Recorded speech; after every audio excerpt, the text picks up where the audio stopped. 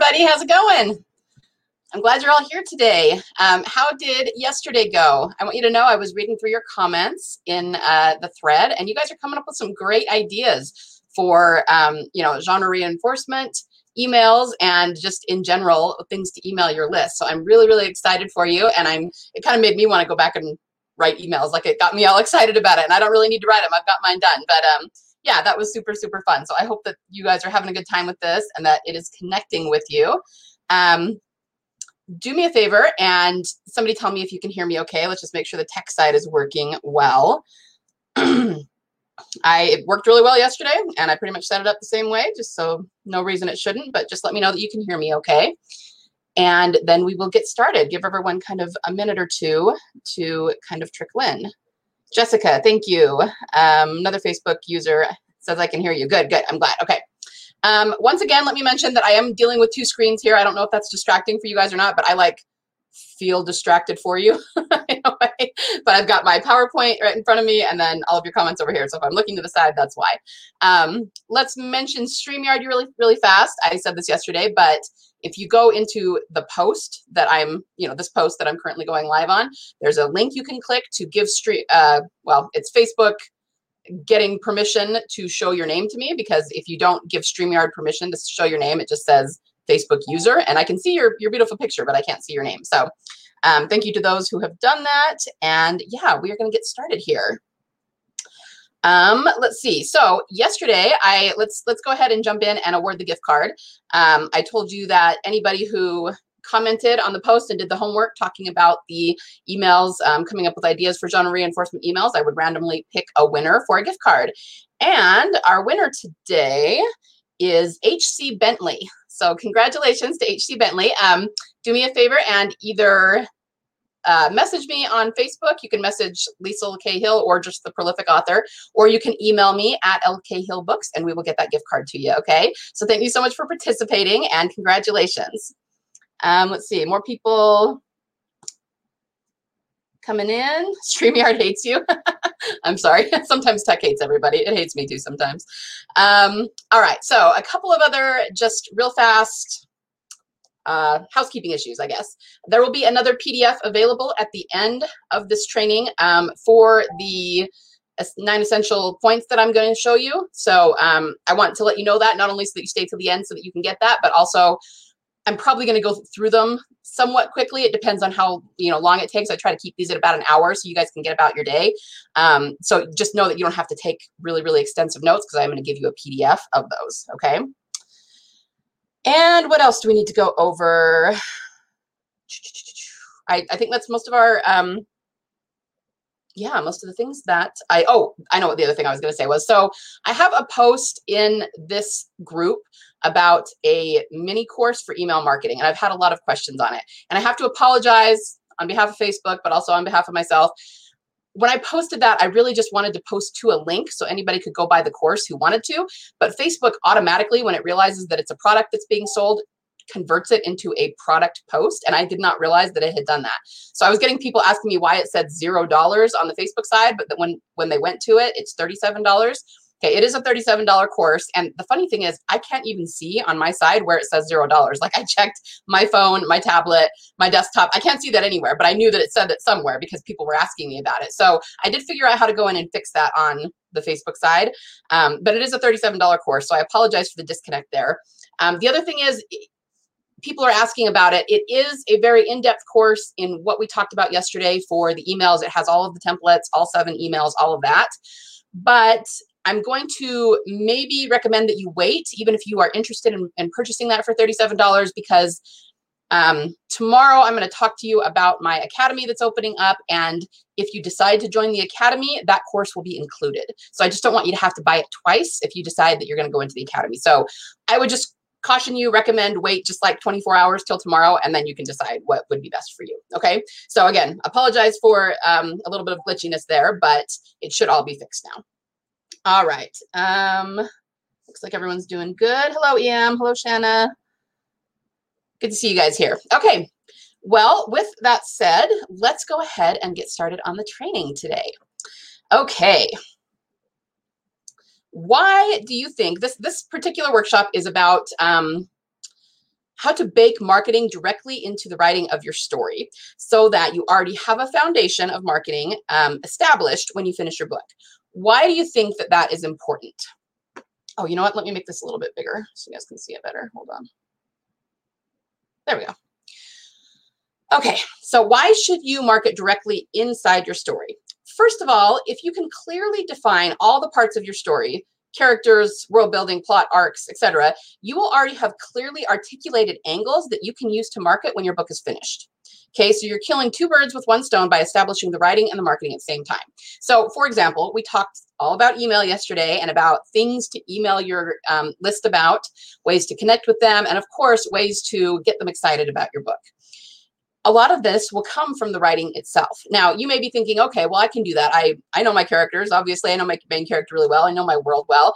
And that's probably true, but you may not know them as well as you think, okay? Most people are not really getting to know their characters and their worlds and their arcs as well as they think they do in a way that they can just pull out those really small but very salient details to use for marketing. Most people who go through my course, they're amazed at what they weren't doing before. And, you know, it's not really their fault. They just had never been taught to do it. Okay, so that's something to keep in mind. The other thing is that the bulk of your marketing is going to happen from inside your story. So if you don't get this right, all the money in the world thrown at paid ads is not going to make you successful, okay? The writing has to be your bedrock. Now, we hear all the time, people say this all the time in the space, that the best way to market your book is to write a great book and then write another great book, right? Well, I'm 100% behind that. I think that's absolutely true, but you have to put in the great part. And I think I mentioned this yesterday. You have to write an awesome book, not just an okay book, right? It unfortunately is possible for people to make really good sales on a crappy book that no one has read yet. Excuse me. So let's say somebody's just a marketing genius, right? They have the wonderful cover. They have the good blurb. They know how to do the ads. Well, if nobody has read this book, they can actually get a lot of sales from people who don't know what's inside. Okay. So in that sense, if you have crappy writing, but everything else is in place, you could get like a BookBub featured deal or whatever the case may be, and get a whole bunch of sales. And then you're like, wow, this is working. And I didn't even have to try that hard. But what happens after that? If the writing is crappy, not only are those people never going to buy from you again, they're going to give you bad reviews, and it's just going to go downhill from there. Okay, so my point is, this is why this has to be your foundation. Paid ads are not going to work for you. Even the email stuff that we mentioned. Maybe you're awesome at writing emails and getting people excited, but if the story isn't there, you're still not going to see repeat customers and return sales. Okay, so that's something that's really important to keep in mind. You have to start here with the story if you're going to succeed as an author. Now, when I started writing my books this way, the way I'm going to show you today, everything changed for me in a hurry. Okay, I started testing it, presenting chapters to my critique group and to different readers, beta readers, that sort of thing, and I could not believe the difference that it made. I promise you, the most successful stories in the world, the mainstream ones that we all know about and love, you can always find these elements in those stories. Okay, they do this. So that should tell you something. The most successful stories all do this. They put their marketing and the way that they connect with readers directly into the story. Okay, so let me ask you this. Do you ever worry that your story isn't good enough? And I laugh because, you know, we've all been there. I'm sure you have. But tell me about this in the comments. Is this something that you have ever worried about, that it won't resonate with readers? You know, it's the kind of thing where maybe it makes total sense in your head and it's totally awesome in your head and you know why you love it and you know how you feel about it, but you're worried that it may not be coming across to readers in a way that they can connect with. Or, you know, it's perfect in your head, but it's not coming across on the page quite the way that you're envisioning it in your head. Is that something that you guys have dealt with when you're doing your writing? Yep. Shanna says, yep. Another Facebook user says, yep. Okay, so a few of you have dealt with this. The other thing that you might deal with a lot is maybe you're dealing with some blockage when it comes to writing your story. Like, you know what it's about. It's not about not knowing what to write, but maybe you know where you're going, you have a pretty good idea, but you don't know how to get from A to B, how to fill in scenes, or maybe you have most of it, but you can't decide on an ending, that sort of thing. Have any of you ever kind of experienced that when you're writing? All right. Erica says her stories are good, but can't seem to connect to readers. Okay. That's pretty common. It is a little bit like writing to market. What I'm going to talk to you about today here is, it is writing to market, but it's not. It's almost like one aspect of writing to market. A lot of writing to market has to deal with genre and tropes, and that's not exactly what we're doing today. We're actually talking about story psychology and how to make sure that your story, the way you position it, will automatically connect with readers. So it does go hand in hand with writing to market, but it's not exactly the same thing. That's a great question, though. So many books later, the first one always sounds like crap. That's a good point, Shanna. And the reason that happens is because you're actually growing as an author. You absolutely can go back and rewrite it if you want to, but you don't have to. Authors handle that all kinds of ways. Some people do go back and rewrite them. Some just take them off sale because they don't really want to go back and rewrite them, but they don't really want them on sale because they recognize that there's a lot of problems with them. And some just leave them and say, hey, it's my first book. If you want to read it, here it is. And if not, read a more recent one that's better. So that's really entirely up to you. Okay, so it sounds like a lot of you have dealt with this or some form of this in your life. Well, what if I told you this? There are ways to ensure, yes, ensure that your story will connect deeply and emotionally with the reader. It will guarantee that the reader will just slide right through the story without a problem and have an emotional reaction to what happens in your story. Okay, that they'll keep turning pages until the end, that, you actually can guarantee this. I know that sounds like quite a claim to make, but I promise that it's true. And the thing is, it's not about specifically what happens in your story. It's not about the genre. It's not about, the actual events of the story. That's all you. That's going to depend on your genre and your characters, the events of your plot, your writing style, and the unique story that you came up with, okay?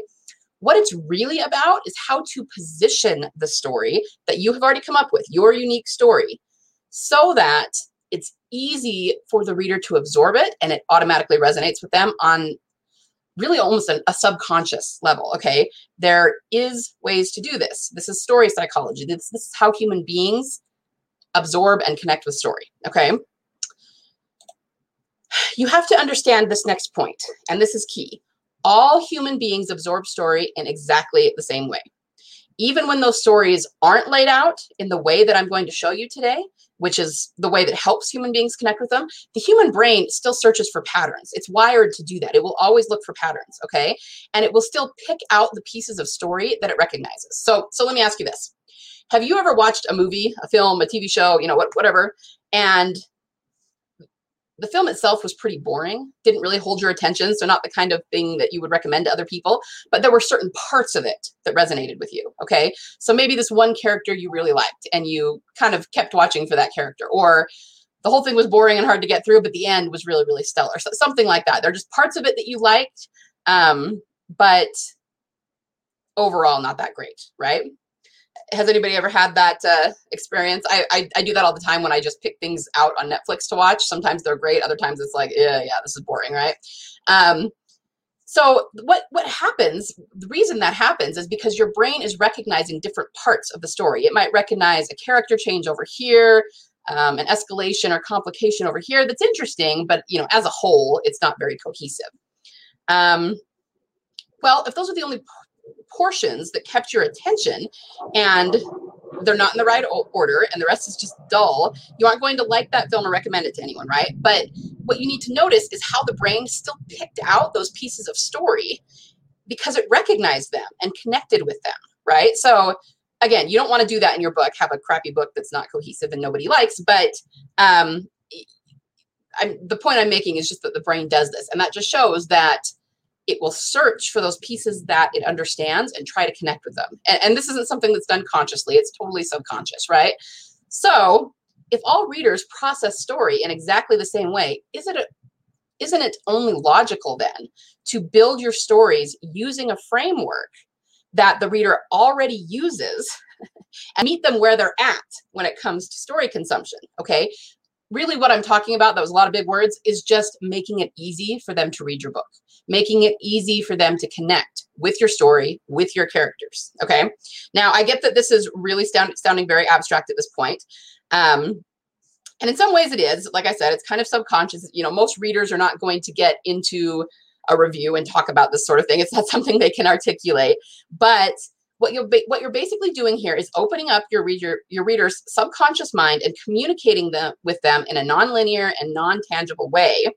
But as hard as that sounds, as abstract as that sounds, I promise how you do this is super easy. It's super straightforward. It's a very specific formula, and it will make your life as an author much, much easier. Okay. But I deeply believe, truly, that if you learn to do this, you will have no trouble hooking your reader instantly, cultivating more loyal readers, and selling more books, which is what we're all here to do, right? Okay. So before I get into the how of that, let me share a quick story. When I was just starting out as an author, I found myself floundering just the same way you guys are, the same way people were saying that they're not sure if it's coming across right. They're not sure if they're connecting. They love their story, but is it very good? All of that. I was there. I felt all of that. I was trying to figure out how to get my books written, what kind of promotion and marketing worked, and wishing that I already had a huge backlist like many other authors that we hear about, like Stephen King and James Patterson and all of them, right? I mean, it just sounded so far away. When you're struggling to write your first book, it's like, man, how am I ever going to write 20 books or 50 books or 80 books, right? Like the big authors have. It was taking me at the time 6 months to a year, sometimes longer, to write a single book, because I didn't have my processes in place and I wasn't being very logical or repeatable about it. And I just remember thinking, at this rate, it's going to take me 20 years to write 20 books. And how am I going to do that? It just seems like an insurmountable object. Then one day, I was going to school at Weber State University here in Utah, and our local writing organization, which is called the League of Utah Writers, put on a spring workshop, and it was actually held on campus. So I saw flyers for it, and I went, hey, I'm a writer. I need to go to that. Well-known author Dan Wells, who wrote Partials, I have his book cover here. He was the one who taught the workshop, and he basically presented his own proprietary blend of story beats that he used in his writing. Well, I was absolutely floored by this workshop, okay? Until then, I never knew that there was a way to make certain that your story resonated with readers. That had never even entered my consciousness, okay? I was totally unfamiliar with that. But it really got me fired up about writing and about story. And so I went home and, ignored my classes and started researching storycraft. Everything I could find about it, every book I could find, all of that. And for years, I started testing to see what worked and what didn't. Now, even though it took me years to develop my own system, like I said in the beginning, I could tell as soon as I started using that how it changed. Okay, I've been with the same critique group since I was in college, and it felt like overnight I was getting way better feedback. People were liking it. People were connecting with it. I could tell that it worked right away because I went from this kind of mediocre, it was okay, you could do better here, to, wow, I love this story. These characters are great. When is your next chapter coming? You know what I mean? It is a night and day difference, I promise. So let's talk about how to do this. Inside of my academy, I teach, and it's inside the course, really. I teach how to do this at a lot of different levels. There are many different aspects of this that you need to address, okay? And obviously, we don't have hours. I mean, it's like a 4-hour module. I can't do all of that here. So we are going to just talk about one aspect of it that I use. And I literally use this, guys, to plan every single book and even my scenes, okay? So this is my proprietary blend of beats that has to do with the external plot. And that's what we're going to go over today. So tell me this, who has heard of Joseph Campbell and the hero's journey? Just tell me, give me a thumbs up in the chat if this is something you're familiar with, or tell me how much you know about it. Are you really well versed in it, or you just once heard of it a long time ago, or give me an idea of what you're at when it comes to Joseph Campbell. And don't worry, we're actually not going to do the hero's journey here. That's not what we're doing, but I'm just wondering because he is kind of the most famous, most well-known when it comes to this. Okay, yes, I've heard of him. Good. So a few of you. All right. What I will say is that Joseph Campbell was a very smart man. And yes, I've read about it. Okay. He was the one who first, he by no means came up with the storycraft idea, but he was the first one to really distill it down and present it to the modern world as a system. That said, I have nothing but the utmost respect for him, but he lived kind of in a previous era and his writing can be a little dry at times. Okay. So it's a little bit, much to kind of slog through. Anyway, as I said, we're not going to actually do the hero's journey here. He has more points than I have. I think he has 12 or 13. I only have 9, at least for this part of the system. And the other thing is that my points are very chronological and linear, and that makes it a lot easier. His are a little bit more nebulous, okay? So that can be a little bit confusing. But this is pretty simple, pretty straightforward. I'm going to show you the different beats in a story that you're familiar with. So I'm going to use Star Wars A New Hope, which is episode 4, because I figure most of us are pretty familiar with that, okay? So this is the part I'm going to go through kind of quickly. I don't want to dwell on it too much. But like I said, I will give you a template for this at the end. So don't worry about, you don't have to take notes. You'll get a template that explains this, okay? So the world before, I'm going to move this a little bit. There we go. Which just means the world before your story, before the conflict is introduced. So this is kind of your baseline where your character is at right at the beginning. In Star Wars, it's just that Luke lives the peaceful life of a farmer with his aunt and uncle. The second one is your intro of conflict. The character's world changes in some way. You can intro the villain here if you want, but a lot of times it's just new information, new people coming into their world. It's important to note that the intro of conflict does not spur them to action. This is just new information, okay? Or their world does change a little bit, but again, it's not going to make them act in a big way. They're still just doing what they were doing in the world before. Okay, so for Star Wars, there's actually several of these, and there can be more than one. These are just your basic plot points, but you can definitely fill them out for what you need in your story. Buying the droids, that was something that was new to him. Seeing Princess Leia's message, and of course, meeting Obi-Wan. But when I say he doesn't spur him to action, yes, his world is changing because he's meeting new people, but he doesn't leave the planet from that, right? It's not really catapulting him into his journey. The call to adventure is when we actually get the action that catapults him into his journey. Something happens that spurs them to action. The action takes them out of their familiar surroundings or situations and changes their world in a big way. So for Luke, it was the death of his guardians, his aunt and uncle, and that's when he decides to leave the planet with Obi-Wan. Then you're going to have an escalation. This is still in the first part of the story, okay? Things just have to get worse. They become more tense, put pressure on your character. This is a great place for heart-pounding action. Things happen that are beyond the character's control. Now, at this point, it's important to know that they are reacting, not acting proactively, okay? Mostly it's out of desperation. So if someone's chasing them, they're running. If someone's trying to hurt them, they're just defending themselves, okay? There's nothing really proactive about it. They're just reacting to what's happening. So the escalation is meeting Han, and he's doggedly pursued by the Empire. So an escalation can actually be meeting somebody new, but it really needs to be kind of a negative, high pressure situation too. So it's really being pursued by the Empire here. The turning point. The turning point is, it's really a shift in the character's action, but it very often comes almost dead center of the story. It doesn't have to. It can come pretty much anywhere. But the turning point is when the character goes from reaction to action, okay? So until now, things have acted upon them, like I just described, they're reacting to those things, but now they actually become proactive, which probably means they make a plan, they take something into their own hands. Usually it's following some sort of new information that they get, okay? So for Luke, this is when he learns that Leia is on the ship and decides to not do what Obi-Wan said and stay there, but actually go rescue her, okay? He's being proactive in a way that he hasn't been up to this point. Escalation number 2, things get much worse, okay? This is kind of the second half of the story often, and the escalation here needs to be a lot worse than it was in the beginning half of the story. Very often, this is where somebody dies and you get some tragedy, okay? A friend or mentor dies, the bad guys win a great victory, some key part of the plan is lost, some vital piece of information they didn't have before bites them in the behind, anything that puts their success in doubt or causes despair. And of course, here, Obi-Wan dies. Now, notice that there are other things that could definitely count as escalations. You have the whole trash compactor situation. You have them, being chased by the stormtroopers. All of those can also count as escalations. But like I said, this is just the bare bones, and you can do a lot of them. You can fill in the blanks in between. This is kind of the bare minimum you need to have in order to pull the reader through the story.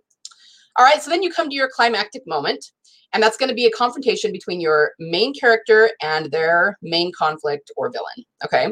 If this is a series, this is just kind of a side note, the overarching villain may not appear until the end, but there's still a major conflict for the character in this installment. So here, we don't really, okay, we do get Vader chasing Luke around in the ship, but it's not really him facing off with Vader, right? Here, it's him versus the Death Star.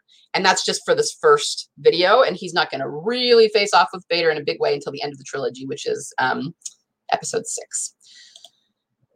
Within that climax, you're going to have a moment of uber despair. This is something you might have heard called by another name before. Some people call it Dark Night of the Soul, or just something to do with darkness.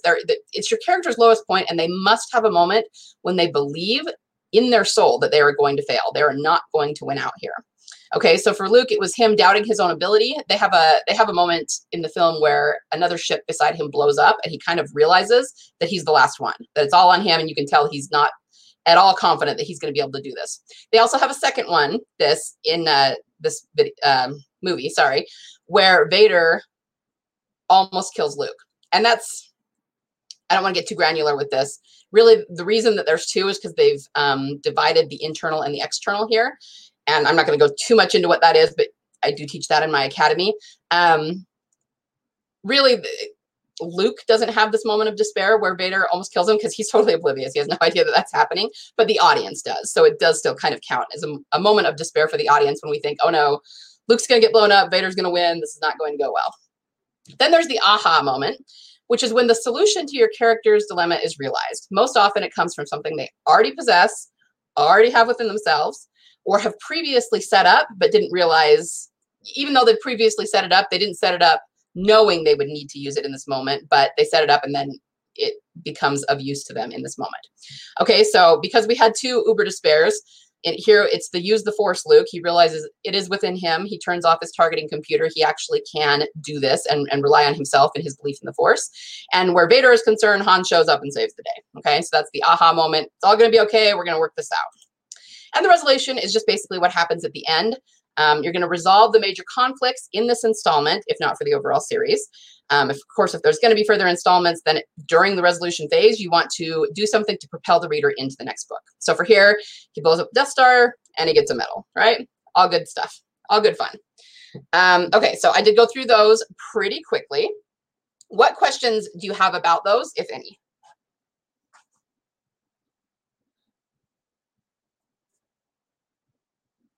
Okay, we've got some thumbs up. Superstars, I haven't actually heard of that one. Interesting. Okay. So a few questions here, not too many. Like I said, it's pretty straightforward. And I know I went through that quickly, but I spent the first few minutes talking about how I'm going to show you how to help your readers automatically and deeply connect with your story. So the next question is, how does this framework accomplish that, right? Well, the human mind, this may seem overly simplistic to you. To some people, it does. There's a lot of people that kind of hate on the hero's journey and story beats of any kind, and I understand, and I'm going to address that. But if it seems overly simplistic to you, that's because this is the way that you always have and always will absorb stories, okay? The human brain is wired for this kind of thing. I think I have that here, yeah. And the reason is because this format of story mirrors what happens in real life, okay? We're bopping along, everything's good, maybe a little mundane, but pretty even keeled. Then something happens, right? We have a problem. We take action to try and solve that problem. And does it work? No. It always gets worse first, right? There's always things that escalate and happen, and you're just going, oh man, how did this happen to me? I've got to figure this out, right? And so we're really wired in our DNA to identify with this kind of story. You know, you've got the world before, which is pretty even keeled. Then there's an intro of conflict. Then there's a massive escalation that, you know, changes everything. And suddenly you're not who you were before. And you can't go back to who you were before, okay? Because everything's different and it escalates. And then at some point you have to stop reacting and take control of your life and decide what you're going to do moving forward. Okay, that's the turning point. And then usually when you first, you think, okay, I'm taking control of my life. It's going to be better. And what happens? Like there's some other big blow up that you trip on and it gets so much worse, right? And then you come to a point eventually where you can overcome whatever that was. Okay, so that's the basic structure here, at least for the external plot points that you follow. And this, adhering to this structure, making sure that you have at least one of each plot point in your story, that is how you make sure that your stories are page turners, okay? And that every single thing you write has the potential to become a bestseller. Again, that may sound simplistic, but I'm telling you, if you adhere to, and you don't even have to use this framework. There are a lot of different ones. This is my proprietary blend that I find works very, very well for me in my books. But if you want to use the hero's journey, or you want to use Save the Cat, the reason these kinds of frameworks exist, the reason people teach them, is because the reader will automatically connect with that on a subconscious level, okay? They will automatically be rooting for your character. They will automatically keep turning pages until they get to the end. And then when they give you a review, they're going to say, this was a great book. I love this. It was page turning. I kept going. You know, most of them are not going to say, oh, she was missing an escalation in the first third. No, they can't articulate that. They just know they loved it. They just know it spoke to them, okay? So this is the kind of thing that you need to follow. Now, this is not the end all be all of plotting out your novel. I promise you that. Like I said, I teach this on several different levels in the academy. For example, there's also an internal. I said this was the external. This is the actually what's going on in the plot events. You know, that's what we're kind of talking about here. But there's actually an internal one too, which is a completely different set of plot points. But if you can hit all or even most of those plot points and weave them together, you get this really beautiful, cohesive story that readers just can't get enough of, you know, because they're seeing the way it starts, and they're seeing the middle of it, and they're seeing the end of it, and it all just braids together, and they just go, wow, this person can tell a story. Wow, this author is amazing. Okay. And that's what you're going for here. You are just setting yourself up for success. And once again, this is not about me telling you what to write in your story. You can, you know, write any story you want. Go with your muse. You have to come up with your beautiful, unique, wonderful story and your characters. But if you position it this way, take your story, and you might even need to change up the chronology of it a little bit to make sure you're hitting this right. It will be easier for the reader to connect with that. It will be easier for them to read it, and you'll get better feedback and better reviews because of it. Okay. Let's see. What questions do we have here? How does the hero's journey work for crimes and mysteries? Okay, that's a great question. This works for any genre at all. And I went with, you know, Star Wars because it's well known. But you don't have to use fantastical or fantasy events to figure this out. Okay, I actually write crime and mystery too, Shanna. And, you know, so let's just go through it really fast. If you had, let's say you're dealing with a murder mystery, okay, just to make it pretty simple. The world before would be either the characters just living their lives, or if you're, you know, I do detectives. So the detective going about his business, the inciting incident is probably going to be the person who is murdered. The body is found, okay? And then the escalation is going to be different things that happen in the case that make it worse. Things they find out, things they thought were one thing, but they're red herrings. It's really something else.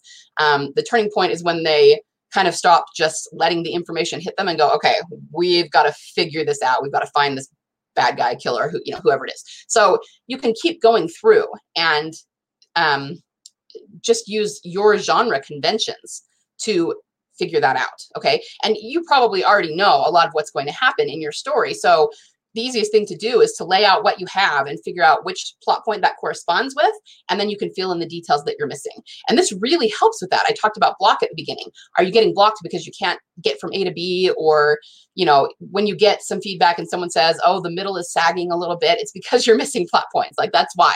And so you can figure out how to fill these out, how to flesh out your story. And it's the best thing in the world. It's so fun. Like, you'll start getting all kinds of ideas for your story, but you're also, I promise, writing a better story because of that. Okay, Superstars is a conference. I've not heard of that. Thanks, Linda. I will have to look into that. So here's the thing.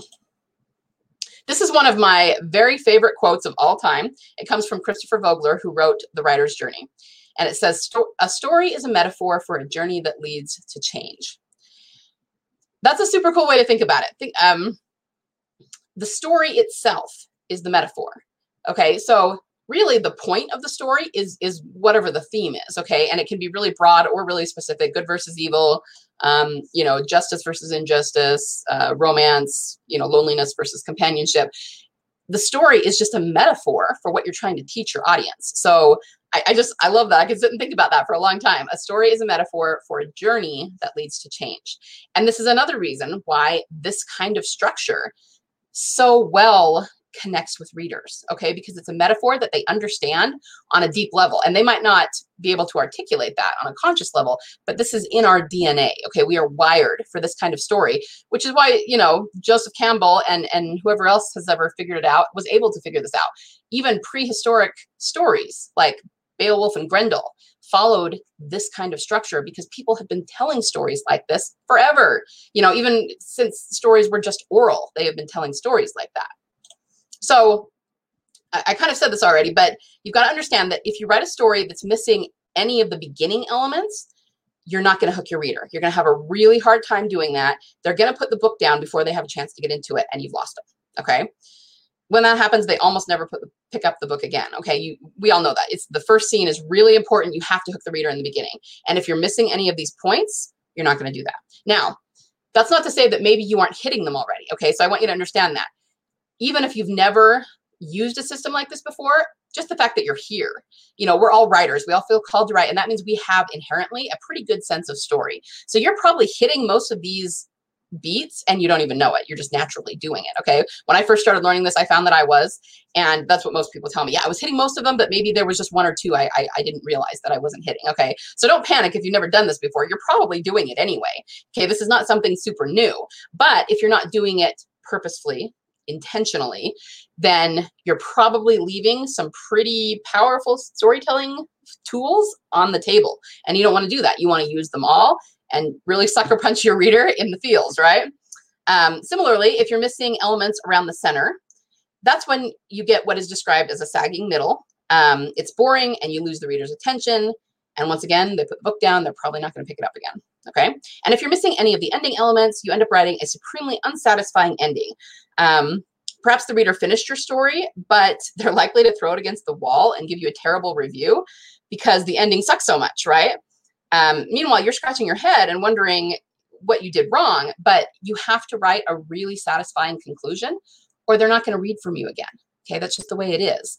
And writing your book this way, it almost automatically guarantees a satisfying conclusion because you're following the beats and the story just makes sense. It feeds into itself. It's very cohesive, all of that, okay? With that in mind, I'm going to kind of bash Nicolas Cage movies for a minute. Don't get me wrong. He's done a few movies that I've really, really loved and really enjoyed. But for some reason, he has a penchant for choosing movies where it's actually a really fascinating premise and the characters are pretty good. And as you're watching the film, it's really interesting. And the end just sucks. I cannot tell you how many Nicolas Cage movies I've watched. And I've thought they were really interesting while I was watching them. And then you get to the end, like just the last half an hour, and I'm just like, what was that? You know? Don't do that to your reader. They will never, you know, Nicolas Cage is Nicolas Cage, but they're never going to pick up a book again by you if you do that, okay? So I thought I saw a couple of questions here. So yeah, I'm sorry, I can't see your name, but I think a pantser needs to internalize the structure until it happens automatically. That's true. That's true. And I maintain that we're not going to get too much into pantsing and plotting here because that's a whole other training to do. But I maintain that it actually is the same thing when it comes to the process that's going on in your brain. Obviously, what you're doing outwardly is different. But yeah, pantsers, I think they do outline. They absolutely do, but it's just something they keep in their head. So I think you're absolutely right about that. Yeah, and Linda makes a good point. You, even as a pantser, you don't have to go super, super detailed with this, okay? And in fact, that's kind of the point. This is a bare bones outline. If you just do one sentence to kind of have an idea where you're going, the idea is that you're going to be aiming for something, okay? If you're just meandering around, which I know that pantsers do, and that's them figuring out their story the first time. But if you have something that you're writing toward, it cuts off a lot of time and effort that it takes to figure out what the story is about, okay? And that's not to say you can't change it. You might put down a sentence for each of these points, and then once you start writing, go, oh yeah, I change everything, because you figure it out. But you're still going to figure it out faster. You're still going to be more efficient, okay? And whether you pants or plot doesn't matter so much for our purposes today. It's just as long as you get the structure in there, the marketing will be there, okay? The marketing is baked right into the writing, and you will have so much more success as an author if you make sure that you're hitting these points however you get there, okay? So You may be thinking, doesn't using plot points such as these make for formulaic fiction? Well, the answer to that really depends on what your definition of formulaic is, okay? If you're asking if it makes it formulaic in a bad way, I'm going to say no. If you're asking if it makes it that way in a good way, then, well, you know, obviously my answer would be yes, and that sounds kind of convenient. So let me unpack that a little bit. I've heard people say not to use the hero's journey. I've also heard them say things like, well, it's a good jumping off point, but don't rely on that. And while I do think that people who say things like that they have the best intentions and it's coming from a place of love, to me, what it reflects is a lack of understanding about how human beings consume story. And I'm not saying that you have to adhere really, really strictly to any given system of beats, right? You got to do what works for you and for your story. But to minimize them that way and say, oh, well, you can start there, but don't take it too seriously, that just shows me that you have no idea, whoever the people who say that, they don't really understand how humans absorb story and how important it is if you want to be successful in this business. And you know, let me step back for a minute and say, if you are just writing for you, you know, if you just want to write whatever story you want to write, yeah, I mean, hey, more power to you. Feel free to ignore this. But most of you are here because this is a workshop on marketing, which means you want to make a business out of this, okay? And if you're going to make your fiction into a business, at some point you have to think about serving your reader rather than just yourself. Okay, that's the only way they're going to buy your product. Okay, so you've got to understand that this makes it easier for them to fall in love with your stories and to fall in love with you as an author. Okay, so don't brush it under the rug. And don't think of it like I have to write a story that's just like everyone else's. You know, people who don't like these kinds of story beats, that's kind of what they're thinking, that it's formulaic, that everyone's story will be the same. And that's just nothing could be further from the truth. Okay, that's not what I'm saying. That's not what I want you to do, but it's also just blatantly untrue. Rather, I want you to think of using these kinds of beats as focal points for the unique story that you've already written. Okay, so as I've said several times, this isn't about telling anyone what to write in your story. Okay, come up with the best, most unique story that you can come up with, but position that story that you've already come up with so that the reader connects deeply with it. Okay, so it's really about delivering a better, more entertaining story for your reader, which means it has to be high quality. Okay, but it's also about setting yourself up for success when it comes to the reader side of things. Okay. Next question. You may also be wondering, won't using a framework like this stifle my creativity? This is one of the biggest objections that I hear, is that people don't want to be confined within a framework. And okay, if you're multitasking, I want you to come back to me because I want you to hear the answer to this. If you want to be successful as an author, it is really imperative that you understand the answer to this question. So many people think that using these kinds of frameworks will stifle them, right? But that is a misconception. That is actually not true. In fact, the opposite is true.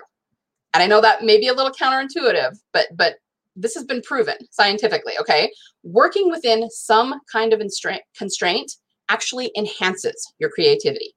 And I want you to really think about that, okay? How can that be? How does that work? Well, think about it this way. If we could do anything we wanted in our stories, if our characters could ramble here and go there on side journeys and forget about their motivations over here, and, you know, a sparkly unicorn fell out of the sky in the middle of everything, it's not going to keep anyone's attention, okay? And sadly, I've actually read stories like that from like first-time authors who really didn't know what they were doing yet, okay? I remember one in particular that I read early on. It was from a good friend of mine, and you know, bless her heart, it was just the first thing she'd ever written, and it was really, really terrible. Okay, I mean, literally, it was that. It was a fantasy, but she had like a witch over here, and then a magic egg over here, and then a dragon over here, and none of it was connected. It was entirely non-cohesive. Okay, it was terrible. But the point is,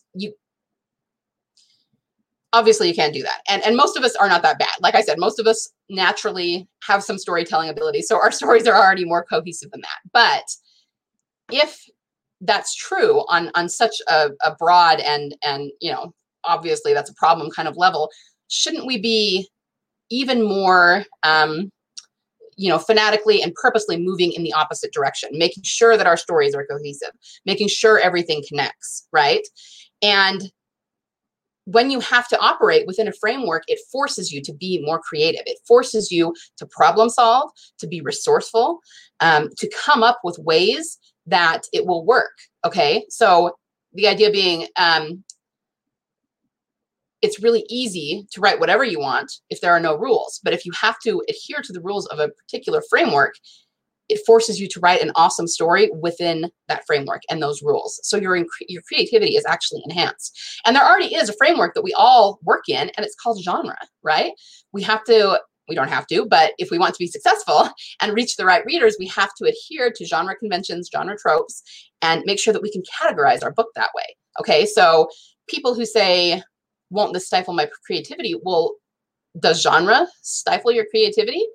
I mean, depending on how you look at it, maybe it does, but it also makes you more successful. Okay, it actually makes you more creative. Excuse me. And it is the only way that you are going to reach your readers and sell them books. Okay, so this is a major misconception that people have, that using a framework stifles their creativity. It is actually the opposite that is true. It actually enhances your ability to tell a story, to stay on task, and to really connect deeply with your readers on an emotional level. Okay. Now, let's be honest. Most people who write stories, as I said, already have a pretty good sense. So you don't necessarily have to worry about, the extreme that I already talked about, but I just want you to think about doing it more intentionally. And I'm going to tell you a secret. Doing something with purpose and intent always makes it like 100 zillion times stronger and more effective than if you do it subconsciously or accidentally. Okay. So Joe Dispenza, some of you may know who he is, very wise man, said that clear intention plus elevated emotion equals the desired outcome. Now, we're talking about you writing your story, right? But I cannot think of anything more fitting when it comes to writing fiction. Okay. You are trying to reach your reader in a particular way. You have to have a clear intention, meaning what the character's motivations are, where the story is going to end up. Okay. You have to have that clear intention, that purpose in mind. And then you have to throw in emotion. You have to have the emotion. We all know this when you write the story. Okay. So the intention plus the emotion equals the desired outcome. And that's true in our own lives. That's true in our writing, but it's true inside our stories as well. And that's what I'm trying to get you to see. This is how you write. I mean, sure, anybody can write a story that meanders and doesn't adhere to anything and is all over the place. And heck, maybe it'll be a pretty decent story. But if you want to write a powerful story that grips that reader, that keeps them coming back to you, you need to know the clear intention of the story, and you need to have that elevated emotion. Okay. It is the only way that you are going to get readers coming back to you again and again and again. Let's see. Okay, so do you have any questions about this? What questions or concerns do you have?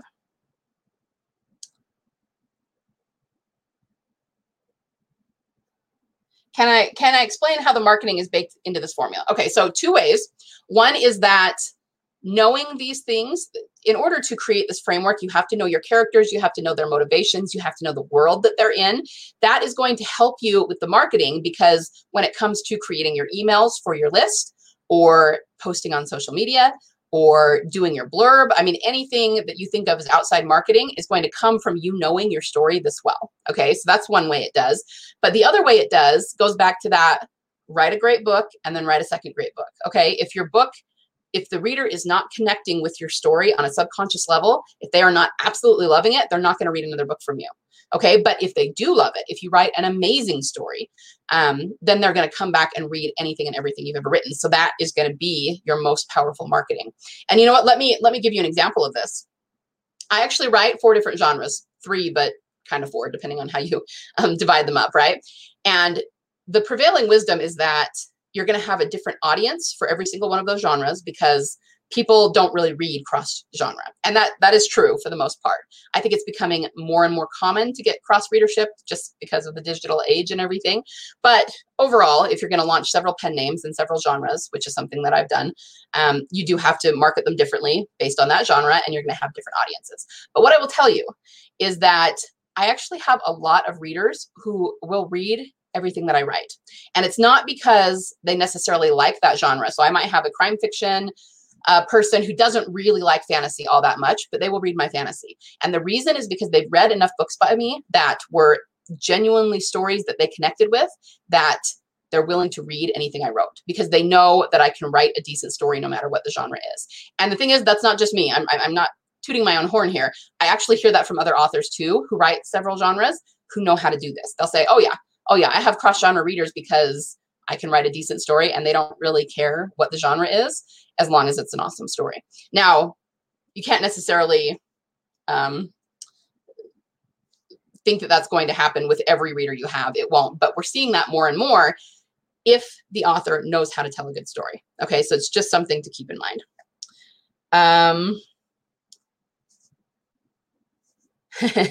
I'm good at meandering. This is why I'm struggling with my ending right now. Okay. Well, hopefully this framework will help you with that. And inside the Academy, I actually have an entire training on how to write a satisfying ending. Linda says, it puts a lot of strain on your creative side to do all the heavy lifting. I ran too short for years. First time I used this, I hit 50K. Good for you. Good for you. And yes, I have found that too. A lot of times when we think we're blocked, I talk about that, not being able to get from A to B, that sort of thing, or maybe not being able to figure out the ending. It's because we need these to be filled in, and we just don't know what we don't know. And so we just kind of flounder and go, oh, what should happen? What should happen? But if you know that in between this scene and that scene, there should be an escalation, something should happen. Maybe one of the things that I, suggest in the framework, it becomes easier to think of what that would be for your story, right? It's not going to be what it would be for Star Wars or for Lord of the Rings or for Pride and Prejudice, right? It's going to be what it would be for your story. And pretty soon you just have ideas, coming out of your ears, and you've got so many things. And then, I use these frameworks all the time in great detail, and I do not write short stories ever. You can ask my critique group that I'm with. I always write long stories. I'm very long-winded, but it's because I fill out these plot points in great detail, and I want it to be a very detailed, very involved story, very rich, lots of depth. And so, that's just going to take more words. But I've never had readers complain that my stories are too long. They love them because they're so deep and they're so rich. Okay, so that's definitely. It shows me what I've forgotten. Oh, StreamYard is just not showing your name, even though you gave it permission. Well, it's a computer. We'll just call it a glitch. It's all good. Okay, so it looks like you guys are getting some ideas based on this. That is good.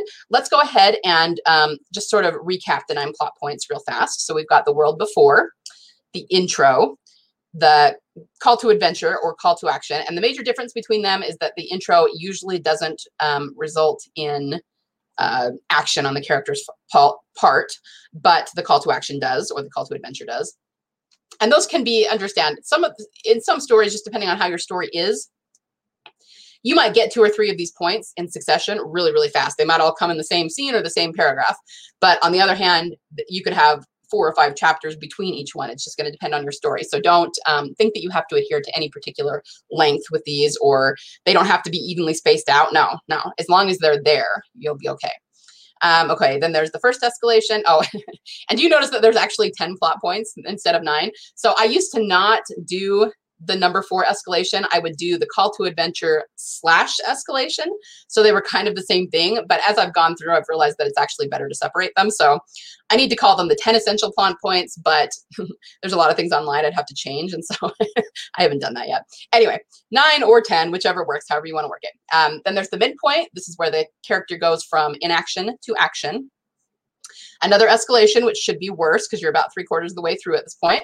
Then you've got the climax, where they face off with their main adversary in the story. They should have a moment of uber despair where they think they're not going to succeed. And then the aha, which is when they realize how they will succeed. And then, of course, the resolution. Okay? So, homework for today. Write out the 9 essential plot points for your current work in progress, or maybe one that you're thinking about writing, or whichever one you want. And I want you to comment them below. I know that's going to be kind of a long comment, but just do like 1 line for each of the plot points. And then I just want you to read through other people's and comment on them. And you guys, reading plot points for other stories, it will always give you ideas for your story. And I don't mean in the sense of, ripping off someone's plot point, but it just gets your creative juices flowing and gives, sparks inspiration for your story. I do this all the time with clients and with my critique group. Trust me, it works. And then we're going to do the same thing again tomorrow. We'll just randomly pick someone who did the homework and put in their 9 plot points to win a $25 gift card. But you got to actually do the homework and comment your plot points on this thread. Okay. Let's see. And then I think the last thing we have is the PDF. Now, yesterday, let me apologize for yesterday. People were telling me that it wasn't letting them in to get the PDF. And so many people were telling me that. I was like, okay, there's something wrong. I have like something that's not checked or something. And I figured out what it was. I had it on restricted instead of public. So I made sure that this one is on public. If Google doesn't screw me over and switch it back or something, you should be able to get it without a problem. So it's bit.ly/9 plot points. And the funny thing is this particular PDF, it actually doesn't use Star Wars. It uses Lord of the Rings. So you'll have, I mean, I know they're both fantasy, so I apologize to those who don't write fantasy, but you'll have two different sets of plot points. You can come back and watch this video to get Star Wars ones, and then you'll have the Lord of the Rings ones just to give you more stories and how they handle these plot points. Okay. Let's see. Any last minute questions or concerns? Anything you want to talk about? I'll give you a second to put them in the chat. But thank you so much for being here with me today. I hope this helps you see story structure a little bit more clearly and gives you a picture of how to write a truly amazing story that your readers will connect with seamlessly. Remember, the bulk of your marketing should come from inside your story. Of course, there's outside things. Of course, there's email. Of course, there's paid ads and newsletters. And we're going to talk more about the, what comes after the story is written tomorrow. That's what we're going to focus on. But again, this really needs to be your foundation. It needs to be your bedrock. If you don't write a great story, you have nowhere to go. You can throw all the money you want at paid ads, and it's not going to really do you much good. So keep that in mind. And if you get this right, then let's put it this way. If you don't get this right, you're never probably going to be very successful as an author. Not to say that you won't have some success, but most of us want to be living off our royalties. If you cannot figure out how to write a story that the readers connect with deeply, you're never going to reach that point. Once you do reach that point, that's of course not the end of it. You have to learn other stuff too, but you've given yourself the ability to get there as long as you get the story part right. And then the rest can be learned and you can go along and figure it out. But learning all the rest is not going to do you any good if you don't get this part right. Okay. So I hope that's coming across to you clearly. Okay. So yeah, let's see. Did we have any other? Okay. People are getting the PDF. Good. I'm glad it's working for you. What is the name of my academy? You don't see it on the website because I haven't really launched it yet. The doors are not open. I'm going to talk more about it tomorrow and I'll give you more of an idea of what it is, but it is called the Fiction Author Business Academy. And okay, funny story. So I decided to name it Academy instead of school. Originally, I was going to call it Fiction Author Business School. That's a little bit less of a mouthful, but then it gets abbreviated FABS, which just sounds like a slew of four-letter swear words. So I decided not to call it that. I decided to call it Fiction Author Business Academy, and it's I often abbreviate it FABA, F-A-B-A. So anyway, just give me one more day and I will tell you more about that tomorrow. I promise. And we'll talk more about post-marketing once your book is finished and published tomorrow. Okay. So everyone go do their homework and have a wonderful day of writing. Have fun going through your plot points. I hope that it's really, really fun for you guys. This should be fun. If you're not having a blast mapping out your story with these plot points, then I don't know that you're in the right profession, because this should be super, super fun. It should get your creative juices flowing and just, have a ball with it. Okay. I will go through and comment on your plot points too. And I will see you guys tomorrow. Okay. Thanks so much for being here. Have fun. Bye.